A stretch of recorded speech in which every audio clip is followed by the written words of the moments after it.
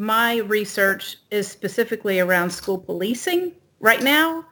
And so this layering zero tolerance with the presence of a school resource officer or a school liaison officer, it really complicates the picture. Part of the struggle I have with this research is that it feels like there's not been enough conceptual work done about what we mean when we talk about school safety.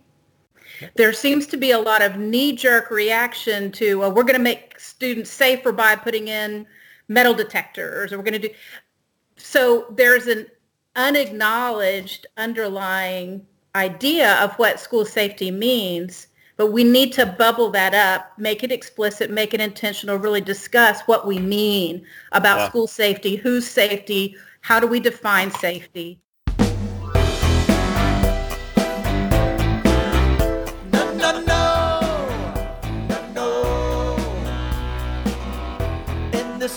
Welcome to the Safety Doc Podcast with author, radio host, and nationally recognized safety expert, Dr. David Perrodin. Join us each week as we discuss the best and most bizarre practices in safety preparation and crisis response. Follow Dr. Perrodin on Twitter at SafetyPhD. And remember, the truth will keep you safe. Hi, everybody. This is Dr. David Perrodin, the Safety Doc, and welcome to the Safety Doc Podcast. A thank you to John Grant and the 405 Media out of Los Angeles, California, for syndicating the Safety Doc show. With me today, Anne Marie Cotman, Texas State University, researching school safety specific to school policing. Has a lot of information to share with us about zero tolerance. We've heard so much about zero tolerance, and it's not all it's cracked up to be, folks. So welcome, Anne Marie. Hi, David. Glad to be here. Thank you. So, Anne, if you can tell us about your background, and I believe you started as a teacher. Yes. There was an epiphany, a defining moment that brought you into a doctoral research program. So if you can help us understand that. Sure. I got a master's in teaching in the 90s after not expecting to go into teaching when I got my undergraduate, but I had an opportunity to work in the schools on a voluntary basis and decided that, well, that's where I needed to be after all. So once I got my degree, I began teaching in the public schools. I've worked in private schools, alternative schools, in the homeschooling community. I've taught adults. I've taught retired age folks. I've taught nursery school age folks. I just love the idea of pedagogy, andragogy, teaching. Through my own small business, providing teaching opportunities, after school care, summer camps, private school tutoring, one of my clients is a professor in my program. And we'd had many conversations over a couple of years that her boys were students of mine. And she said, you know what? You need to do this. And I said, you're crazy, because at my age, why would I hadn't even considered this. And she said, come to my house. We're going to have coffee. I'm going to talk to you about it. And now I am thrilled. I couldn't be happier. This is exactly what I need to be doing. And I'm definitely called to investigating the intersection between schooling and policing. It's a really critical juncture that needs school leaders to step into this moment and investigate. Boy, absolutely. And I shared today in a discussion that we had before the show that many people have been contacting me also to learn about zero tolerance and how that interfaces with school policy and then also school policing. So give me your definition of what zero tolerance means. So zero tolerance discipline policies, as I understand them, and I think this is a general research consensus, is the idea that it approaches discipline policies with a procedural response that doesn't allow for any kind of discretion. So there's a definitive outcome for a determined violation, no exceptions made.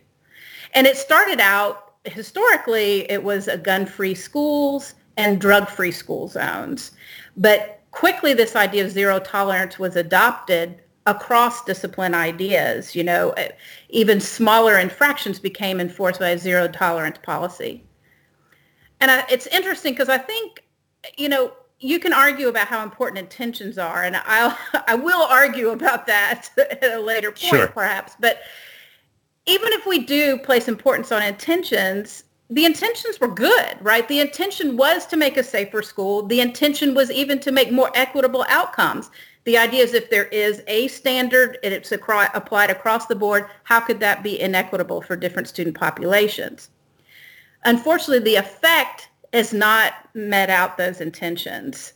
The APA did a big investigation of zero tolerance policies. They did a report, and I think it was 2006, that said they looked at zero tolerance and they said, while the intention was good to create safer school environments, what it has in effect, the net result is less safe school environments and more entrance into the school to prison pipeline, more devastating discipline outcomes for students and academic outcomes, dropout rates. So, and some of the zero tolerance examples that we've probably all seen on TV, it could be a kindergarten student who makes a handgun gesture with a thumb and a forefinger. Sure. And that student then is suspended. And sometimes school board will move toward expulsion. It can be a student that has aspirin in a coat pocket, and then that brings it into the school setting, and suddenly it's a drug in a school setting per policy, and the student again can be suspended, expelled. So suspensions, I'll define that out. Suspension, sure. Typically 2 to 10 days is a window for a suspension, a student being out of school. Now, expulsion is taking that student before the school board and saying, we're going to have the student out for anywhere up to a semester to permanently. And if it's a student with a disability, there's some considerations on having to provide an education, maybe in an alternative setting. But we're talking that once this happens, imagine. I mean, I try to imagine. I have 2 daughters. If something like that happened to them, and said, well, this was on the playground and they were doing whatever, and now your daughter is suspended and everybody else knows and the other kids know, and I'm like, wow, where was the assessment of this is a kindergartner? How do we teach? Right. What is expected behavior? What isn't expected behavior? And this is something that I remember growing up was, this was on cartoons and just, regular TV shows, and suddenly it's moved rapidly. And how did you come up with your idea for your research questions? And could you share what your research question is? Well, my research question right now that I'm really diving into involves school policing and how we train school police officers. But with regard to zero tolerance, my question is, knowing that zero tolerance has been identified in the research as a piece of the school to prison pipeline, how does that actually work? When we're putting that into place to promote school safety, how could it be promoting school safety if it's introducing kids to the school to prison pipeline? And then investigating that further, not only is that a devastating effect, and specifically for certain populations of students, and that in itself is problematic enough, but even from a larger measure of school safety, it's a problem. Here's what I mean, David. When you talk about measures of school safety, you can't measure school safety if you're looking at people's conceptions are often like school shootings, right? School safety means we're not going to have school shootings. Well, my alma mater never had a school shooting, still hasn't had a school shooting. So how do you measure any change in safety at my old high school, right? So we started measuring instead students' perceptions of safety, that was, and not just students, but all stakeholders, perceptions of safety and school climate in general, and that would be a great way to measure an improvement in school safety. Well, here's one of the most devastating things for compromising students' sense of safety, and that's if they can't trust the rules. And we know that zero tolerance means students don't trust that the rules make any sense. So by our very definition, the way we're measuring safety is students' perceptions of safety, and we are knowingly compromising that by these zero tolerance procedures. Students know that zero tolerance doesn't make sense. And then we lose the opportunity to help students develop critical thinking skills. When we have zero tolerance, it privileges compliance over actual, like, critically thinking about what's important and what makes a school safe and what makes a school run and how can I be involved in this community positively, right? If it's all about compliance and it's always measured outside of the student, it's, in other words, there's a top-down definition of whether or not you have met the school needs, then we haven't invited students to develop those critical thinking skills that we know. I mean, in your book, that critical thinking, that's key for students to be able to be safe.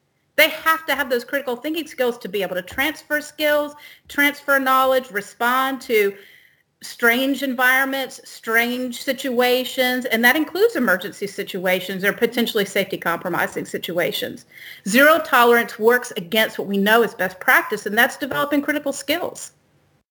I completely agree with you, Anne-Marie. And I was a school administrator for a number of years, and I remember a robust discussion about discretion with the administrative team.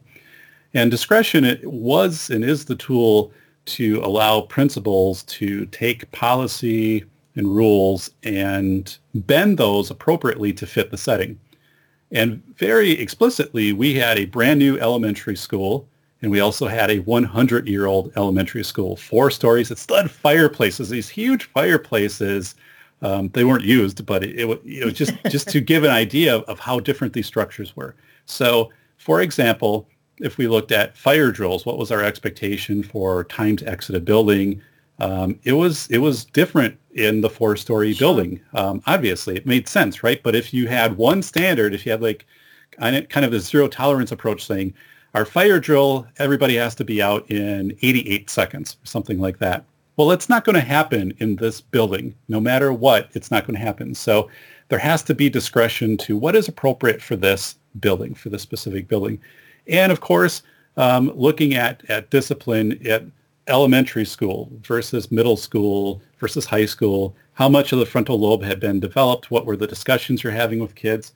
And this is something I do right now in my work is, and this is, I know you're an advocate of this, is being very explicit with students about what the definitions are for school safety, for things like bullying, harassment, and then also what potential consequences could be of that behavior.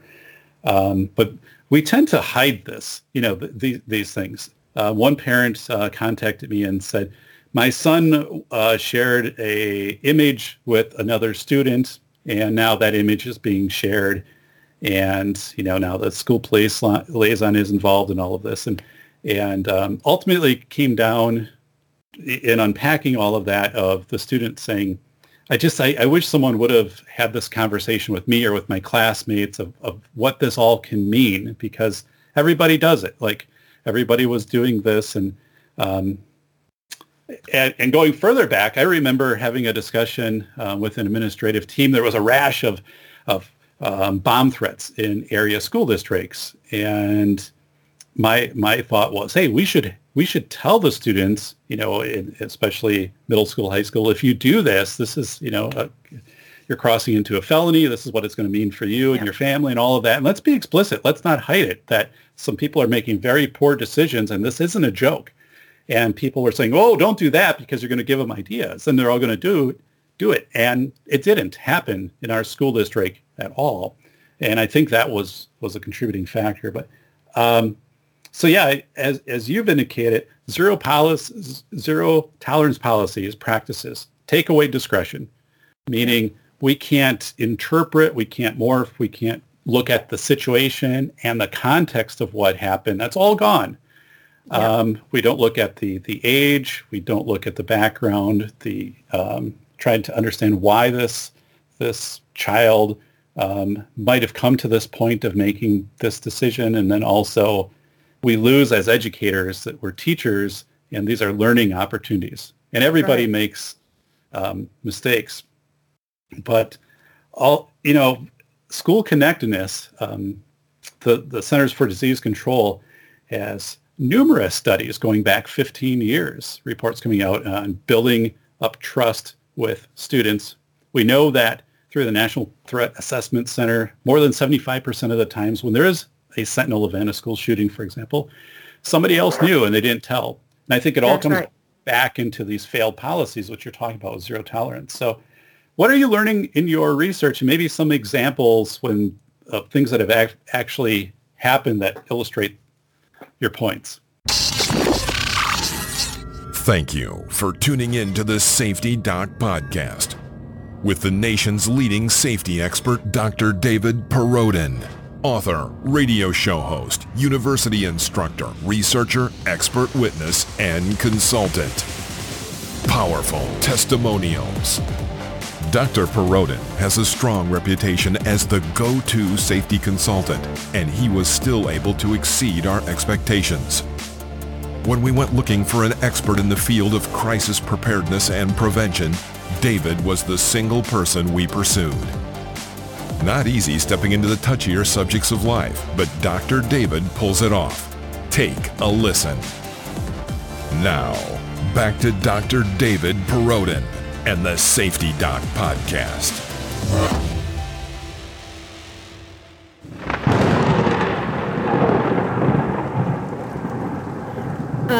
There's a local school here, not the school that I live in, but close by, that had the board decided they would have a zero tolerance for vaping in the secondary schools. And what that meant was that as soon as a child was caught with a vape materials, whether or not they were actually using them, even having the vape materials with them in school, they would receive a citation, a Class C misdemeanor from the SRO, because the SRO is contracted out from the local law enforcement office, the sheriff's office, so they had a sheriff's office representative right there who could issue the citation. I have to say, I don't think the SROs were thrilled about this. The SROs don't, in this case, and I think this is often the case, don't envision their job to be regular school discipline. And smoking in schools, I mean, that's not new. I'm 50, right? I mean, we've been smoking. In my brother's time, he's older than I am, there were places in the school that were okay for students to go smoke. Right. So this is, to act like this is now all of a sudden, I mean, I don't smoke, and I certainly don't want my students to smoke. It absolutely is a safety issue, but to immediately introduce every student who brings materials onto campus into the criminal justice system, they go to court, they get a fine, they have to appear before the judge. This can't be safe for students. This can't actually be making a safer situation. As a matter of fact, over the course of only 1 year of the zero tolerance policy, almost 100 students have been introduced to the criminal justice system through this policy. And that included 18-year-olds for whom that's not a record that will ever go away. Stunning, and they discovered, unfortunately, that some of the students someone had used the vape pen at some point to smoke THC, which is a marijuana substance. And in Texas, any trace of THC oil is a felony. So now we had 18-year-olds that were getting expelled from school, which actually they received an alternative program. It was expulsion from the school, but they were sent for the rest of the year to an alternative program. But they're walking out of school with a felony, not graduating with their classmates. That's not safer for the community. And then you have and what does that mean? That means students aren't going to report, aren't going to talk to other teachers, Absolutely. aren't going to talk to administrators. So you've decreased the connectedness. Absolutely. You've prevented all of those things that, behavioral threat assessment folks say have to happen. Students have to feel connected and safe to share information. You've absolutely worked against yourself. Yeah, and so it's the whole youth code of silence. Absolutely. The students are just going to go underground with this.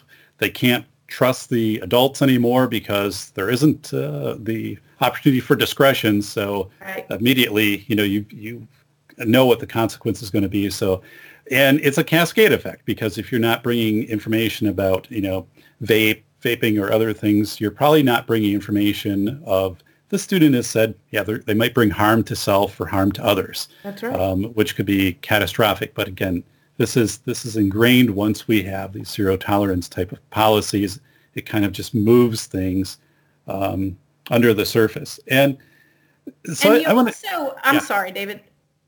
You also decrease connectedness by not allowing for students to have different experiences.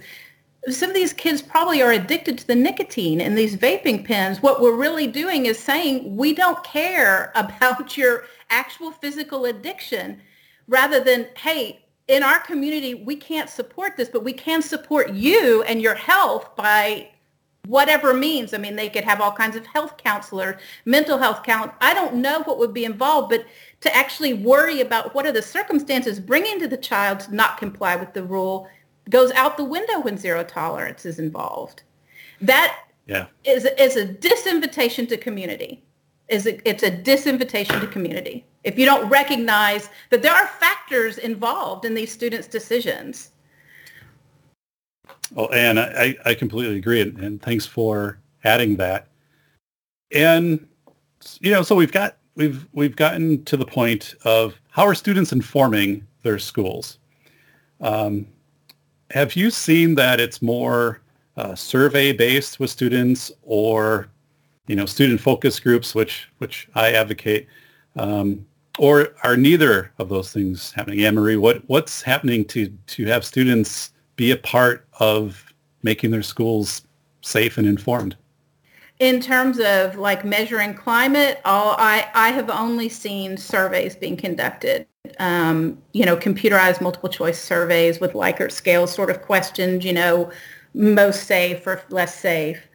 I have noticed that, and specifically that one school that struggled with that zero tolerance policy that was, a top down, came from the board. The administration has decided they brought on four students on their safety committee this year, for the first time invited students to participate. And that's been a huge benefit to help the administrators understand how best to communicate with the students. What do the students need to know? What do they want to know? What do they think would help? And that's been remarkable change for that campus. Tell us more about that. We spoke previously about conceptualizing school safety. So we have inter-rater reliability, or that one person, their understanding of school safety is similar to the next person and the next person. So we have 4 students now, and this is incredible. It's a qualitative process, meaning we're having discussions and surveys. So many schools go the route of surveys, and I delineated the inherent flaws to surveys, especially with youth and youth with disabilities or learning English. It's a hard time to interface with surveys, trying to almost guess what the survey is asking. But so these 4 students come on board to help inform of saying, here's what we need to know. Tell me more of what changes happened once those students became part of the process. Well, and I should point out, and I think this was a critical part of their decision process, is they selected students that they knew to be in different student groups, different cliques. They weren't necessarily the most successful students, or the students that were already on student government or captaining the cheerleading squad or leading the debate team, or, band, the drum majors in the band. Not that they picked terrible students either. They wanted students that would be responsible and responsive, but they wanted to reach out further than the students they might typically hear from, right? Those students who already were well represented, were able to well represent themselves.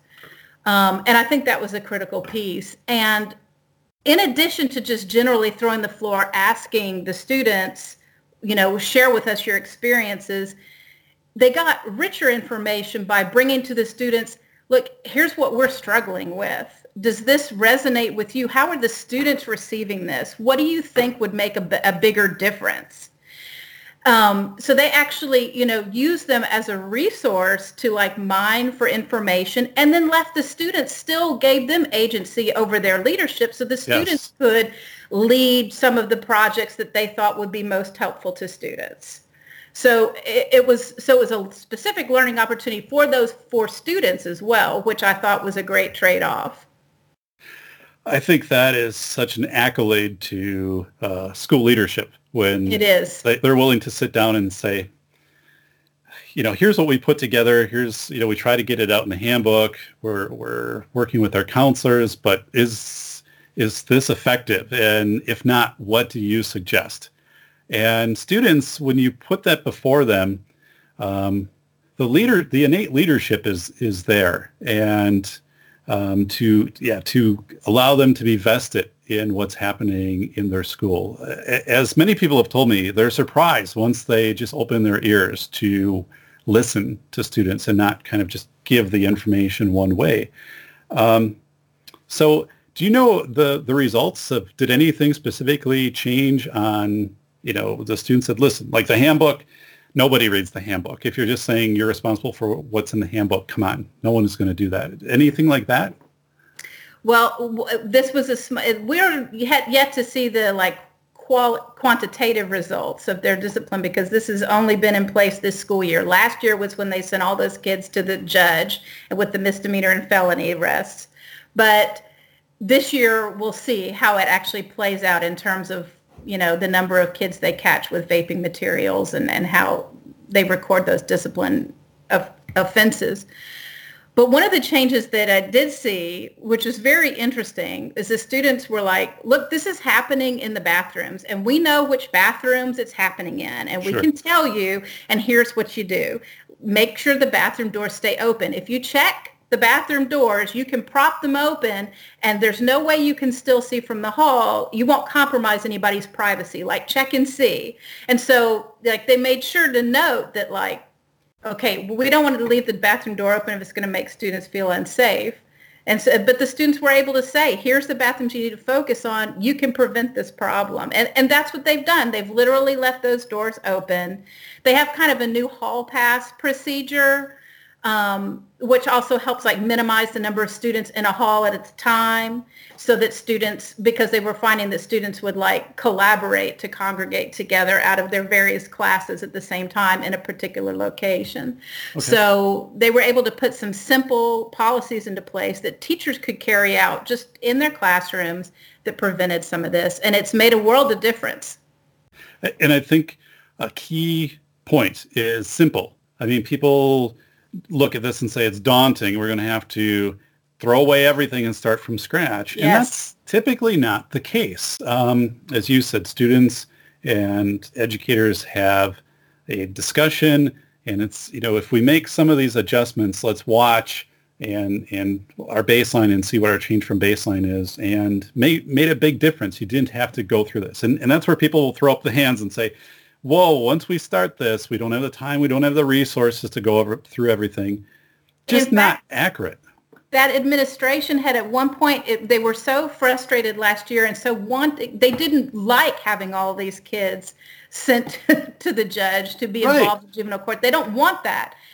And they were so frustrated, they were considering this very expensive machinery. I don't even know what the mechanism is, but it's something that you install, I guess, akin to a smoke detector, but it's designed to also be sensitive enough to have signal if there's vaping going on. Okay. But it was like this, and they were like, we can't even tell how effective this is. This is a new technology. We don't know anybody that's had experience with it. It's so expensive. Will this really be worth it? It's so much better of a solution to just ask the students. And the students say, look, we know where it's happening. Prop the doors open, and they can't do it. Yeah, completely makes sense. So two things I want to go back to. One is, when you were mentioning students going before the judge, I'm just trying to put myself back into, a 16, 17-year-old younger me. I'd be terrified by that. Yes. I would absolutely not be sleeping, eating. I would be a wreck. And it probably is, a case where the judge is going to at least, give a pretty firm statement to put an end to this, that's not going to be a real comfortable meeting before the judge. But yeah, that is terrifying for me, even to just try to envision myself in that situation. And as you've said, solutions such as making sure that the doors aren't closed, but some potential movement by administration to listen, we can't keep dealing with this and we're not getting anywhere. So a vendor comes in and says, listen, I have a device which will detect vape smoke and maybe put something specific on a screen of saying it's this bathroom at this time, and then, someone can get dispatched there.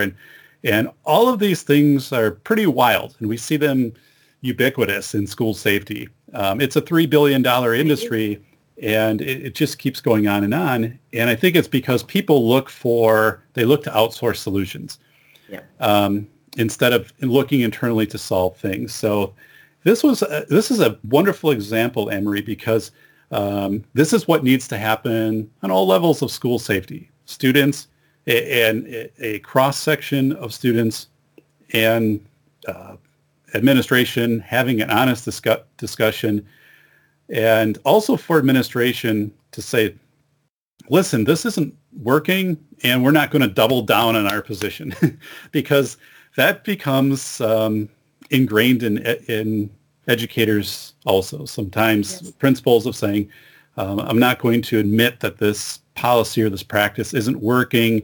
And we just need to do that. We need to sometimes say, hey, this isn't getting our outcome, so we need to do something different. I need you to help me with that. I'm going to give an example of something I've become aware of and have you kind of process through it, because it is a zero tolerance situation.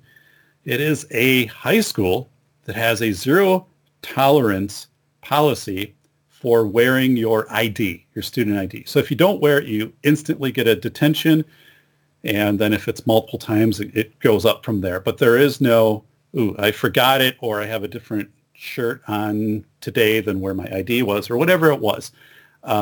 Immediately, it's ineffective in the school as far as it's not decreasing the number of students who are, wearing. It's not increasing compliance. Okay, so right. we know that it's not increasing compliance. The kids are thinking it's ridiculous. The parents are thinking it's ridiculous and asking to meet. The administrators have so far had the response of saying this is for school safety, without elaborating. It's for school safety, and we need the kids to do this. And kids are taking like the IDs and morphing. They're printing their own IDs, spoof IDs, like of course. Yeah, of course, So yes, I'm Luke Skywalker or McLovin or whatever it is, just to see how long they can get away with it.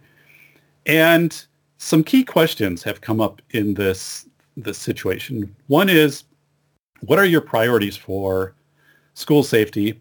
Meaning, in making sure that your doors are locked, your PA system works, two-way radios, all of these types of things. And then where does this fall? If you had to rank everything, where would this fall? Another question, and we've talked about it, how about your relationship with students? Is this really where you want to butt heads with your students and put a wedge between your administration, your students over IDs, when there's so many more things which are important? And also, as you said, Anne-Marie, we want students to come forward with information. We want them to have conversations with staff, and that's just not going to happen if you have this type of situation in place. And the third thing, which you talked about also, schools, I've seen this more in the last year, I think, than I've seen it ever before, but schools taking what is traditionally discipline, smoking, ID, and now that is being turned over to the SRO, the police officer, saying, you deal with this. You're basically now dealing with all discipline, and the SRO is like, come on, like this is school discipline. This is you, principal. And in the case I've just mentioned with the IDs, parents have approached that school district and have asked to meet with the principals to try to understand what can we do to make this better? Because, the kids don't like it. We don't like it. And what the school district did is they said, okay, you can meet with our SRO, and our SRO will tell you why this has to be in place, versus having the administrators there. So it is this really weird handoff we're having right now of SROs being the ones to enforce what traditionally have been principal or even classroom teachers enforcing. So I put that scenario out there. Give me your thoughts on that, and maybe even how to make that better.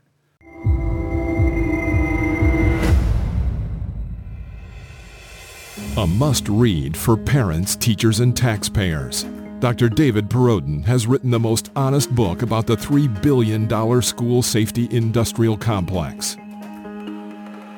Attorney James Sibley proclaims, a brave demonstration of speaking truth to power. School of Errors rips the lid off the billion-dollar school safety industry.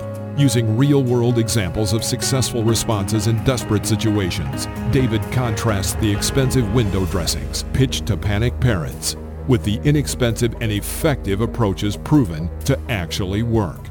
Read this book before you let your school waste another precious dollar on meaningless safety theater. Buy the international bestseller, School of Errors, Rethinking School Safety in America, now at Barnes & Noble or Amazon. Well, let me say this with regard to SROs. I've worked with many SROs, and most of them are fabulous people. They truly are, and they're interested in being a positive part of the school community and connecting with students. That is the large part of what I've seen. At the same time, there is a certain weight to the idea of being a sworn officer of the law in uniform with a gun on campuses. They just represent something very unique and different to the students than another school staff member. So we have to be very careful in navigating that relationship, however awesome the SRO is personally.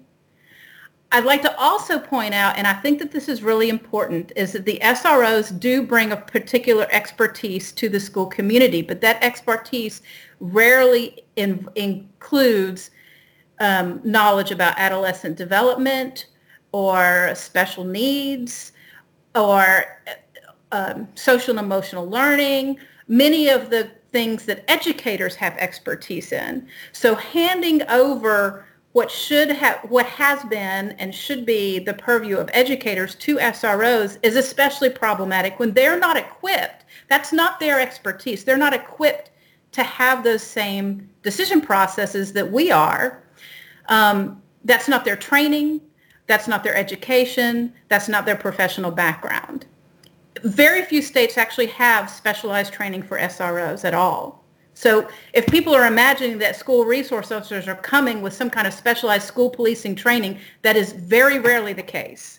Now in Texas, by law, we have now, starting next year, it was just signed into law I think it was July this year, so it's new. In Texas, they will receive some specialized training, but we're one of the few states that has any, and even that is pretty limited. It can be accomplished in 2 days. Okay.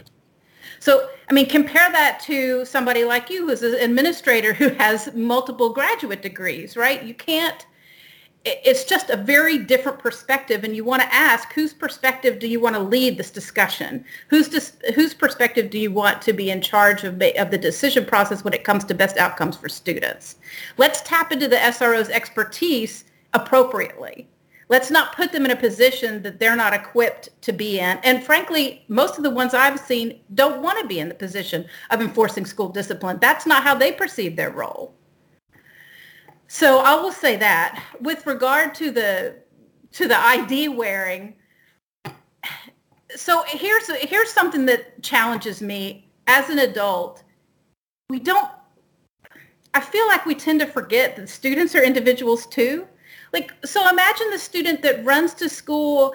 You don't know what happened that previous 12 hours at home. You don't know if they spent the night in the ER because mom got sick and there's nobody else to watch that kid. So he sat in the ER all day and barely made it to school. And now you're going to slap him on the hand for not having his ID with him?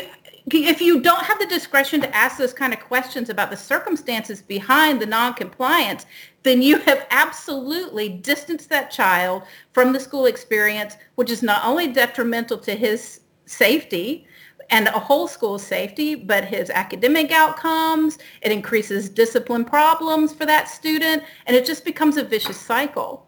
And you can say, okay, well, the ID, how hard is that to comply with? I don't know. What about the kid who has their arm in a sling, maybe? And it makes it especially hard to wear that loop thing. I don't know what all the circumstances are. What about a girl who's been victimized? And there's an unfortunate high percentage of girl students who have been sexually victimized, and they feel like people are staring at their chest if they wear that. And they don't feel comfortable sharing that information. there are reasons for noncompliance aside from just, forgetfulness, which I suppose is what the idea is behind the zero tolerance. Is like, we're going to teach you not to forget this. But we allow adults that discretion.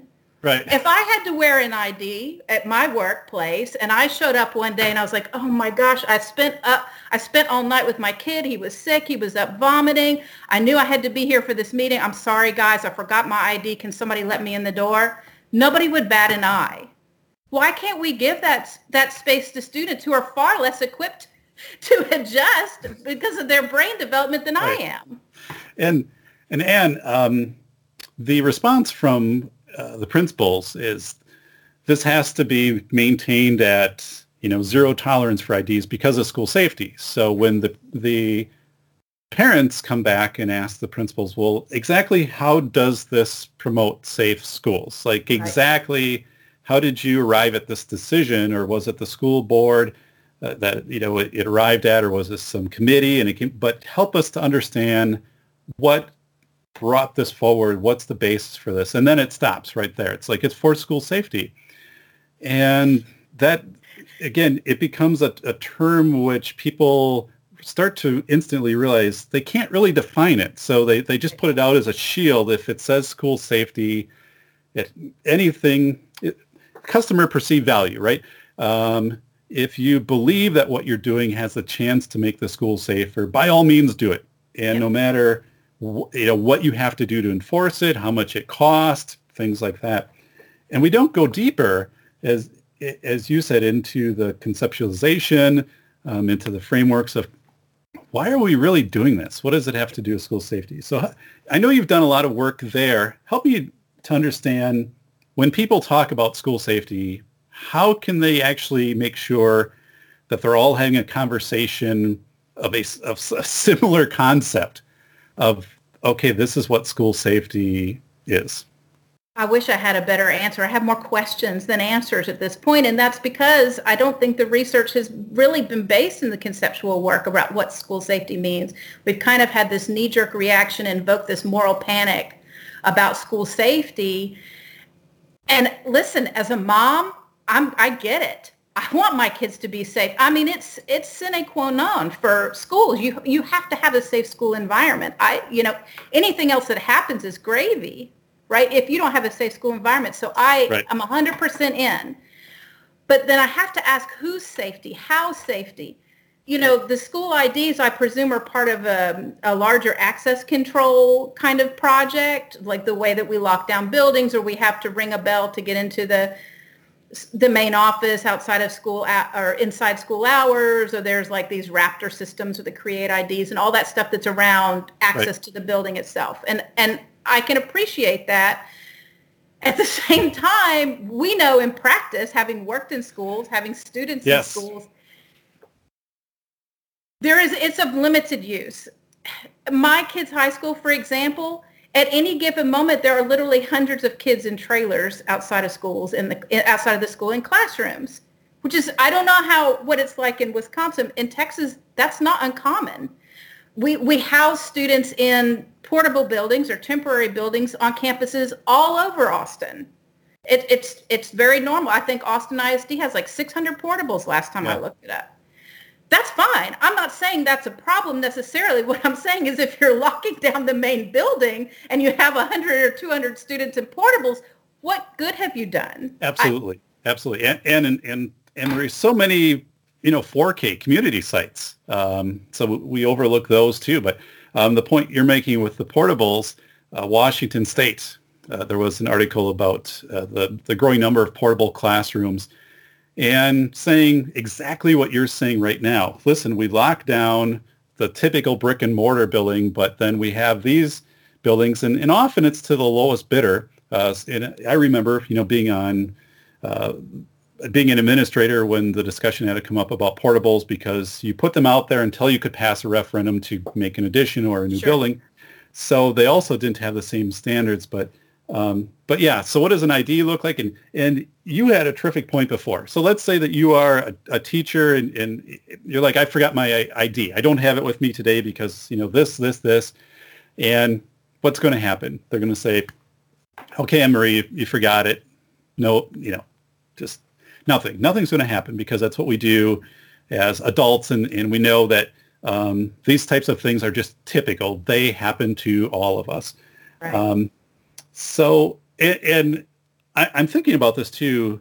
How about itinerant staff that work between buildings, or somebody that shows up, or parents? What's the fidelity also making sure that they check in at the front door? Is it like, hey, I know you, HVAC. I teach a class for superintendents. It's a superintendent legal class. I teach it on Saturdays. And I showed a video last week. It's a 3-minute video. You can find it on YouTube, but it's carrying a ladder. If you carry a ladder, you can get into basically any place that you want. And you don't have to come up with elaborate cover stories and all of that. It's like you just have a ladder, just normal, shirt and pants, and it's amazing. You can get into movie theaters and things like that because people are like, oh, there's a ladder. That person, I guess, should be here. They seem like they know what they're doing.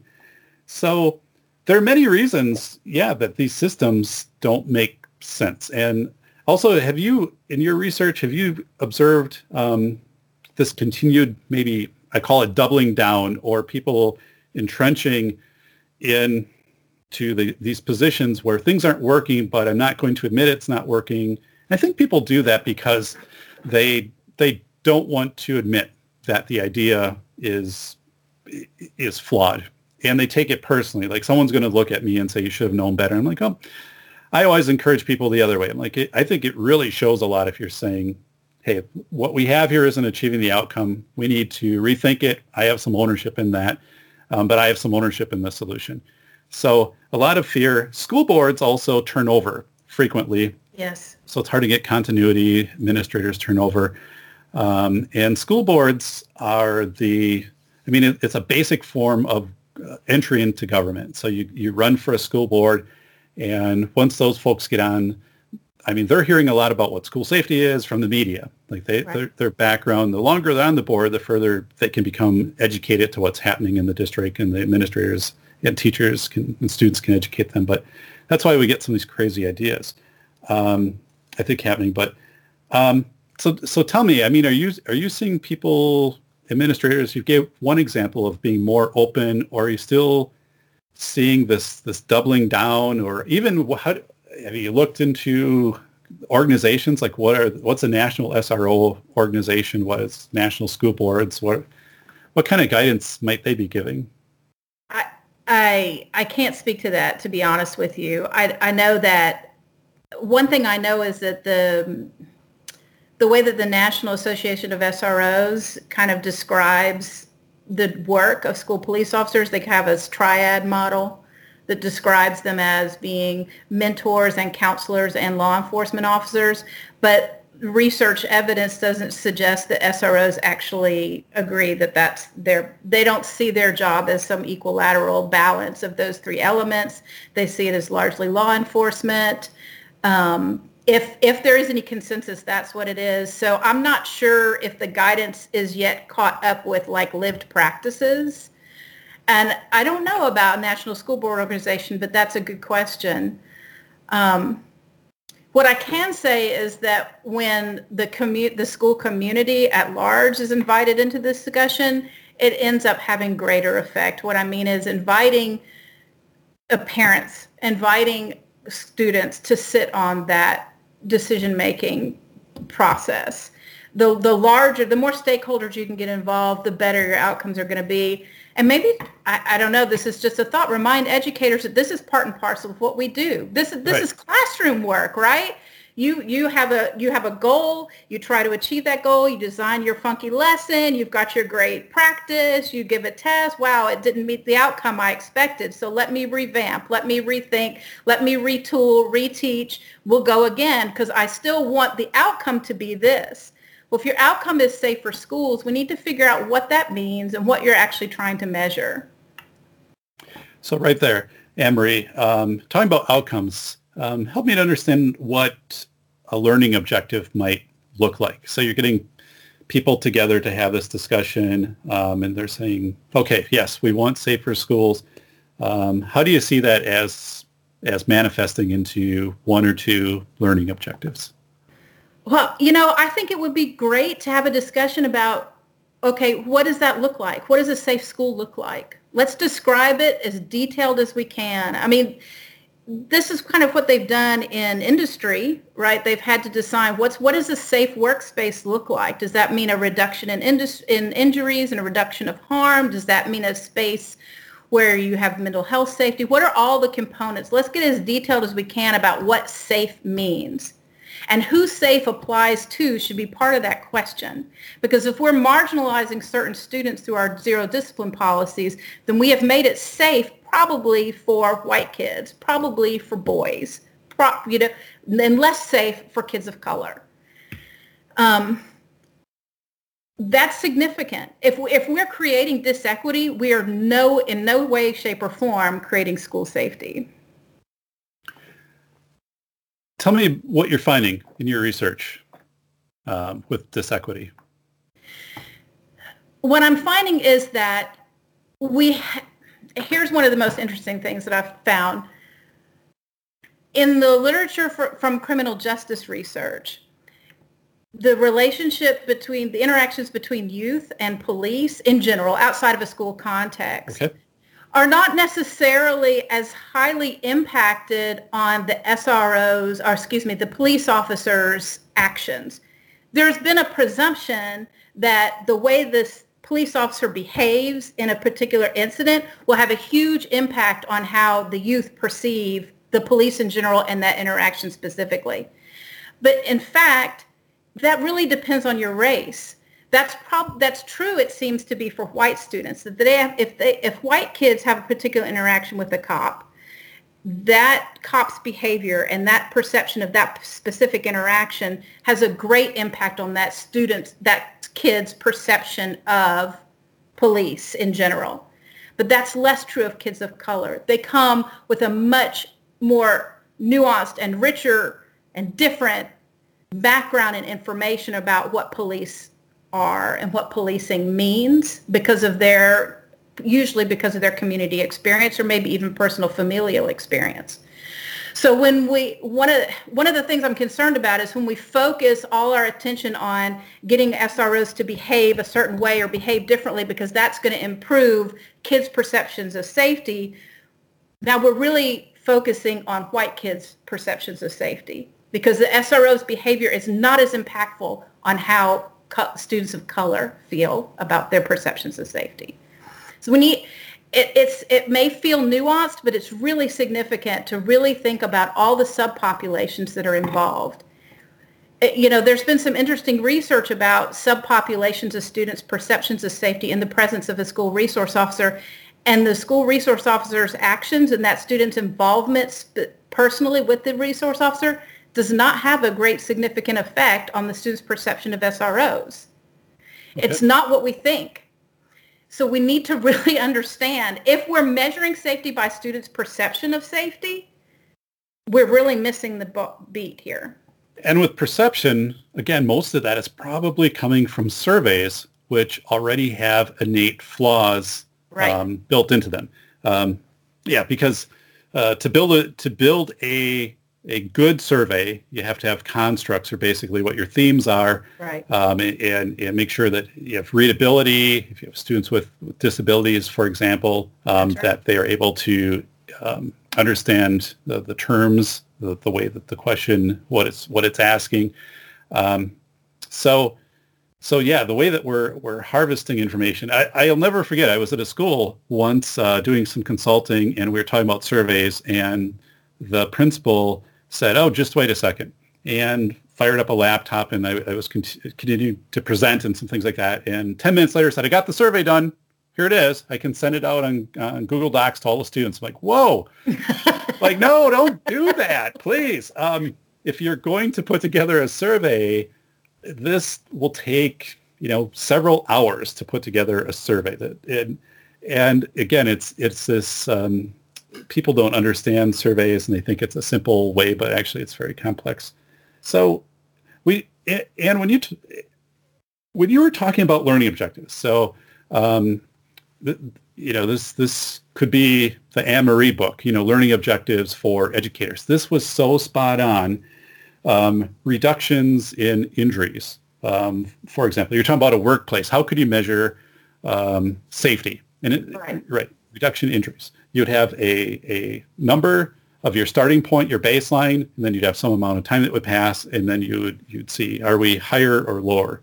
And then people also tend to think if they put something in place and the numbers don't go in the direction that they think, that's bad. Like if it goes, you do this student ID thing and all of a sudden you have more students getting detentions and stuff. It's like, well, that just tells you, no, you've gone in a direction, you don't want to go.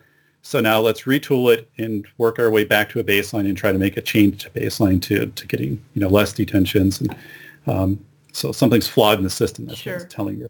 But learning objectives are completely overlooked in most districts. The learning objectives for safety. What do we try to understand? You talked about how students interact with SROs and just with law enforcement. As you've indicated, we need to have all of our students represented and all of our students. So our professional development is reaching as many students as we can. So I want to go back because I think you have more to bring forward in this area. But so you indicated through your research and through your anecdotal findings, students of color. What are components to help students of color have successful interactions with SROs, or vice versa, SROs have successful interactions with students of color? I can say that I do not know the answer to that.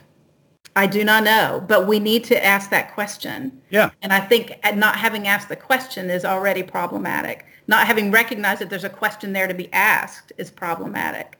So we need, again, I feel like this is part of the conceptual work we need to do around school safety. We need to dial back a minute and find what are we asking? What do we need to know? How are we conceiving of this idea? It's really important. I'm concerned about, I know this is happening locally, that there are trainings to teach kids how to interact with law enforcement. That feels like a dangerous step to me. I can't speak to that from a research perspective. As a mom, I'm not sure that's where we need to be going. Right? It feels to me like it's the adults, it's those in authority, it's those with the law enforcement background that need to be in charge of that interaction. And to have to teach people how to interact safely with them seems problematic. Thank you for tuning in to the Safety Doc Podcast with the nation's leading safety expert, Dr. David Perrodin, author, radio show host, university instructor, researcher, expert witness, and consultant.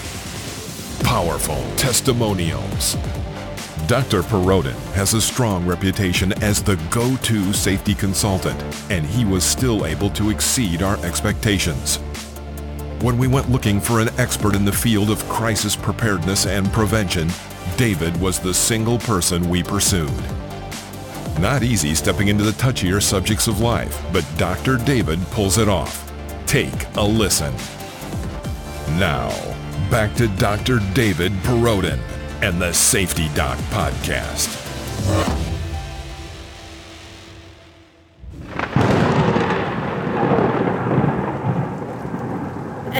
To me, this is a problem, like philosophically, that an agent of the state demands respectful interaction. They are agents of the state. So why is free speech not still protected? Of course, I don't want my students or myself or my children to be rude or disrespectful to law officers, just like I wouldn't want them to be to anyone. But I wouldn't want the outcome of that interaction to hinge on whether or not they were perceived to be rude by the police officer. And so if we're like training as though that's the fundamental that's missing, that students aren't behaving respectfully enough, then we've kind of turned things on their head.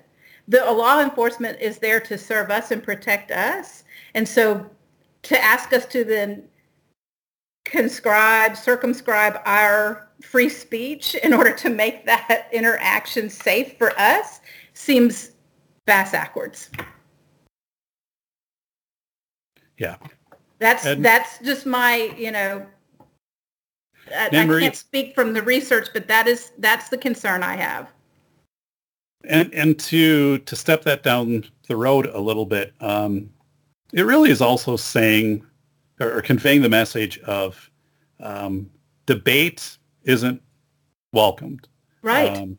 So whether it's in that specific setting or in some other setting, I mean, we used when I grew up, debate was on TV. The high school debate teams Saturday at 6:00, and they'd all, be in front of the podiums, and they would go back and forth, and that was big, right?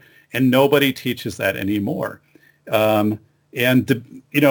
Debate. The purpose of debate is to put your positions, your information, your knowledge base out there, another person on a shared topic, and hopefully, or your intent is to persuade them. But if you are unable to persuade them, then you respect what they presented, you respect the outcome, and you move on. But we are so much not there as a society. We're not there with kids. We don't teach kids the basic skills of debate. It's either it's my position, this is what I want, and because you don't want it, you're wrong. And that goes both ways. And it goes at, adults to kids too, of debate is just gone. Yeah. So I think that's a fundamental part. And as you talked about earlier, the school district that had 4 students come on to their safety committee, basically they're inviting those students at some level of introductory debate. Yes. Of having their positions, validating, but maybe saying, here's where we're at, students coming back, but okay, here's this, and back and forth. And that's healthy. Like, that's been around for centuries, and suddenly it's been pushed away. I think we dismiss the importance of asking a question. Like, it's okay to ask a question without an idea of what the answer should be. If we don't start with the question, we're never going to find an answer. But it seems like there's such a privilege on having an answer, having a response all Yes. the time now. And I think it's okay to open the floor and say, what do we think? What are we thinking? What are the questions that we need to be asking? And why are those the questions? And what are the tangential questions related to that? And when we know to ask the W questions, right? Why don't we do that around school safety? Why aren't we asking the what, the who, the why, the where around every school safety decision? And Anne-Marie, again, I am in complete agreement with that. We have become extremely linear in school safety. People are convinced that there is one convergent solution to every school safety issue, and that also you can have every contingency covered. I remember working with a school district out on the West Coast, and in their very thick binder of all of their school safety contingencies, they had a section, and it was plane falls from sky. And I'm like, well, what is this all about? And is there an airport here? Has something happened in the past? And they just said, they worked it back, and at some point, 10 years ago, some person advised them that they needed to have this, and they put it in. So I said, well, get rid of that, because that's unlikely, and if it happens, you're probably not going to follow your 35 steps here anyway. So the process, I think that you're talking about with asking the questions is called the infinity process. And I'm just saying, I had a university instructor who brought us through the infinity process of how to get people to bring forward questions. Yes. And be very, first, get all of the questions out there. That's the infinity process. And then realize to get to whatever outcome you want. Okay, so whatever that outcome is. So, as you said, if it's like school safety, reducing injuries or so let's say that's it. How do we get to that? And realize it's not going to be a straight line of A to B.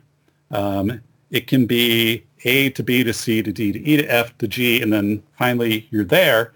And that's okay, because that might be the way it needs to work for some buildings, for some students, some parents, some situations. Right. And in my book, I wrote about that specifically in the term simulated annealing, which I didn't know anything about before I started to write the book. So it was Dr. Paul Rapp, head of military medicine. We were having a discussion, and he said, what you're talking about, Dave, kind of sounds like simulated annealing. I'm like, that's great. What is it?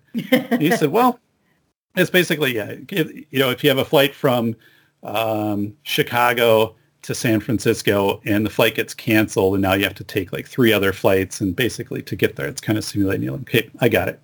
So, but yes, we don't encourage people to bring up questions, and we also make people feel, and students feel, and these are where zero tolerance is, right? Zero tolerance is this is A, this is B, this is the only way to get there. Yep. It is a standard operating procedure, and there's no way to adjust that. And it's like, that's crazy, because we know, I mean, if we just look at a simple map, I mean, back in the days, I guess, when we used to have the maps that you could never fold back up and put into the glove box. But, there are many ways to get to your outcome, and that's going to suit the person per the situation and the context. This is so, and I want to go through and just make sure I'm touching on, this has been incredibly informative. Yeah, it's been great talking to you too. I think that you brought it right back to zero tolerance. If zero tolerance privileges compliance, if zero tolerance privileges this linear method, then we're missing opportunities to teach kids to have the critical skills to respond to unusual situations. So they don't have to have a binder full of responses that will never work anyway. Right. Yeah, I'm always amazed, because when something happens that makes the mainstream media of, again, a student being, a kindergartner, first grader out of school because of, or something where they said something to another student on the playground, people always email me and say, what do you think about this? And say, well, from the article, here's what I think in general about zero tolerance and processes like this. As we've indicated today, you need to have the ability to apply discretion. Schools are a learning environment. Is there a genuine risk for harm of someone?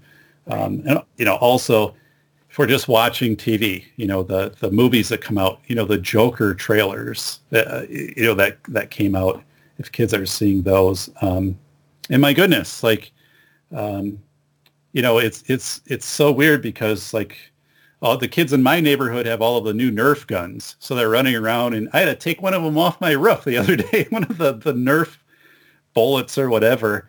And, but yet, if that was not in this context of kids playing in a neighborhood, and that, I live 2 blocks from a school. What if they go down to a school setting and now it's on a school? So that's right. I think when people lock themselves, I know when people lock themselves into zero tolerance, it almost always hits some scenario that doesn't fit zero tolerance, and then it starts to just force that scenario down a very abrasive path. And everybody knows it's wrong. Like, the administrators know, the parents know, the kids know. They're like, this isn't right. And people say, but it's our policy.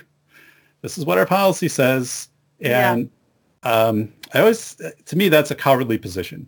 It's a cowardly position to just hide behind and say, this is what our policy, because in this case, it didn't work. And maybe in other cases, it's not working.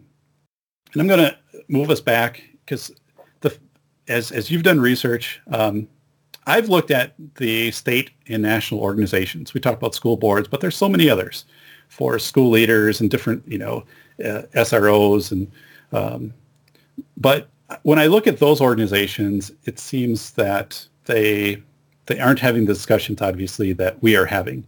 And their professional development tends to be the softballs that get tossed out there of,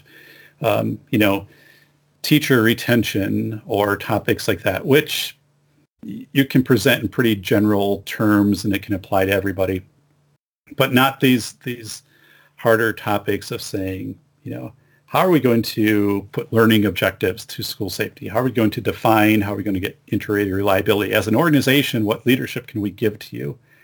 And I've challenged organizations on that. And when I instruct my superintendents, my school administrators, I always say, because we've had the discussions today. You talked about, vaping. We talked about student IDs, defining safety, and I'll pause and say, what are your state and national organizations telling you about this? And they'll say, it's just general stuff, general articles. We're not getting.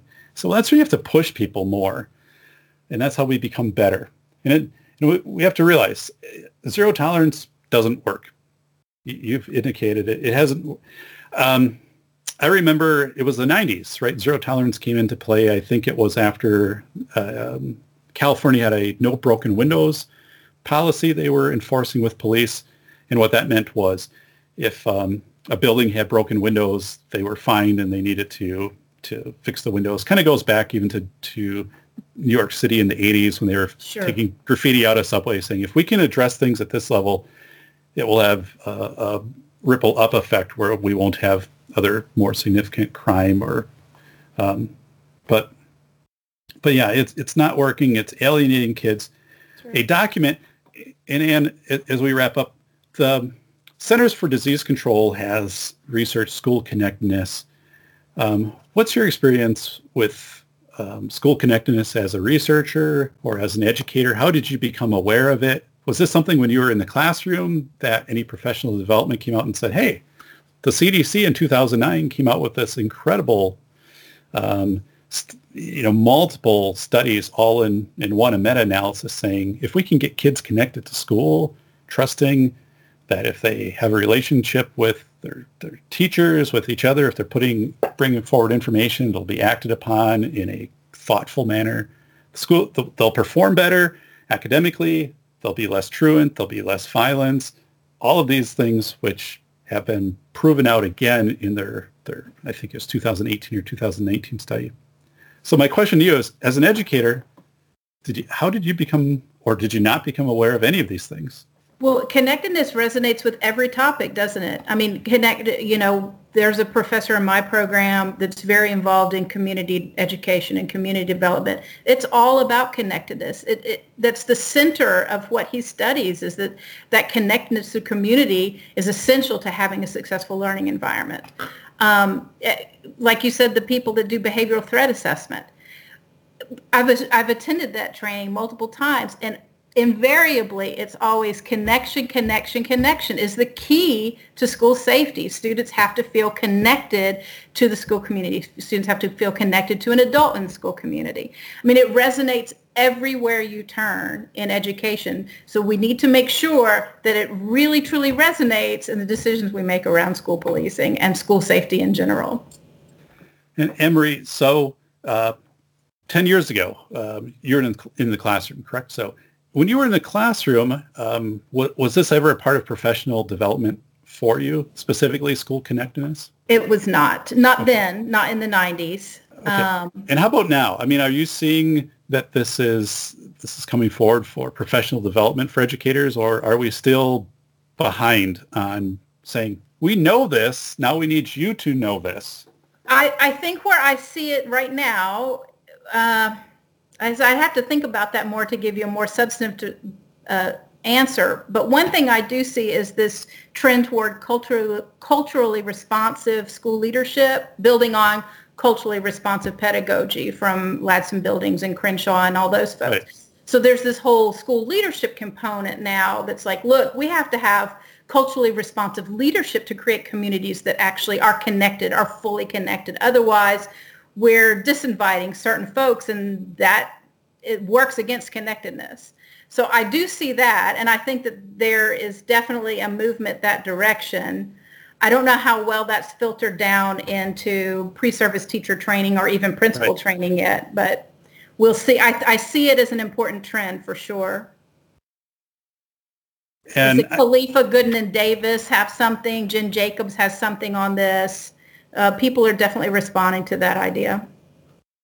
And I think that's an opportunity when you talked about introducing learning objectives into school safety, even looking at what professional development educators are receiving or attending, and then charting it and looking at, okay, is this teaching school connectedness, and I guess what is being conveyed by this, and that's your baseline, and then saying, going forward, we are going to increase professional development opportunities for our staff specific to school connectedness, and then being able to align your professional development to school connectedness and start to see change from there. That is a perfect stepping stone off of what you just shared. And see, that's the hard part, I think, for schools, is they just don't know where to start. And you've given them at least 3 or 4 points today that they can instantly come back and say, this is what I want to do. So before we close, I want to thank you for ordering and reading my book, School of Errors. If you can, share with us, 1 or 2 thoughts, the impact that the book had on you, and maybe how you've shared it with others. It's modified some of your practice, or if not, or be interested to hear that. One of the things that resonated with me specifically as a Gen Xer myself is that I've noticed, and I know that my parents said this as boomers, or, actually they were like almost bridged boomer and great generation. They're older folks, but that the area around which and the freedom that we've given kids over several generations has shrunk immensely. And while we did that out of an idea that we were protecting their safety, I think it's had some dangerous ramifications that's actually ended up compromising kids' safety.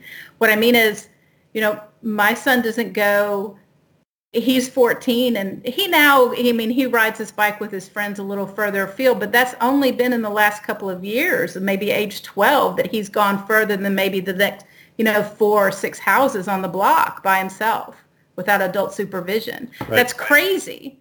When I was 12, my parents didn't know where we were necessarily. We were given parameters, right? And I suppose if I had proven myself untrustworthy, I would have been given more strict parameters. Right. But we were at the club, or we were at Kristen's house, or wherever we were. I think that's been dangerous for kids, to not have those outdoor experiences, to not have those individual experiences. I would rather a kid climb a tree and break an arm and learn how to do that than to never get the opportunity to break an arm and have no idea how to respond if something happens to them out and about.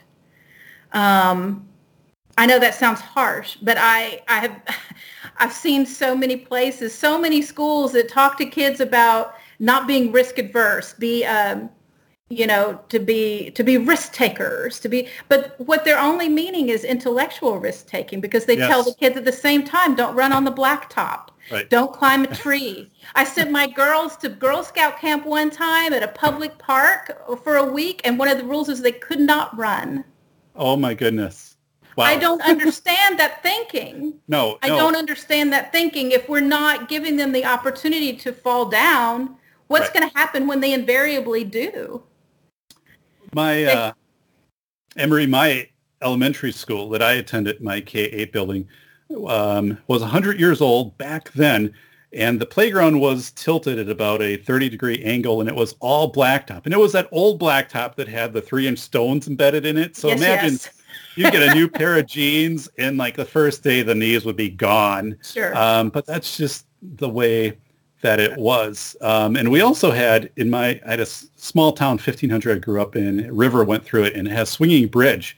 So you could get from one side to the other if the main bridge was flooded out. And you could really get that thing swinging as a 10-year-old. And we were always down there doing that, and nobody ever fell out. But now it's been all chained up and things like that. But the point you're talking about in the book is I wrote about, there was a school district outside of Cleveland, Ohio, and their 8th grade class trip they canceled. The parents canceled it because they thought Washington, D.C. was just too dangerous for the kids to go there. And ultimately, 100 years ago, the typical 8-year-old could go 30 miles around their house. That was their roam zone, unsupervised. And now it's less than a mile for that same 8-year-old. And it is terrifying because, the moment you encounter something that's a little bit unusual, whether it be a different neighborhood, something like that, unusual weather, whatever, it's this panic because you haven't been there before. You haven't had the chance for reconnaissance and the chance to learn about it.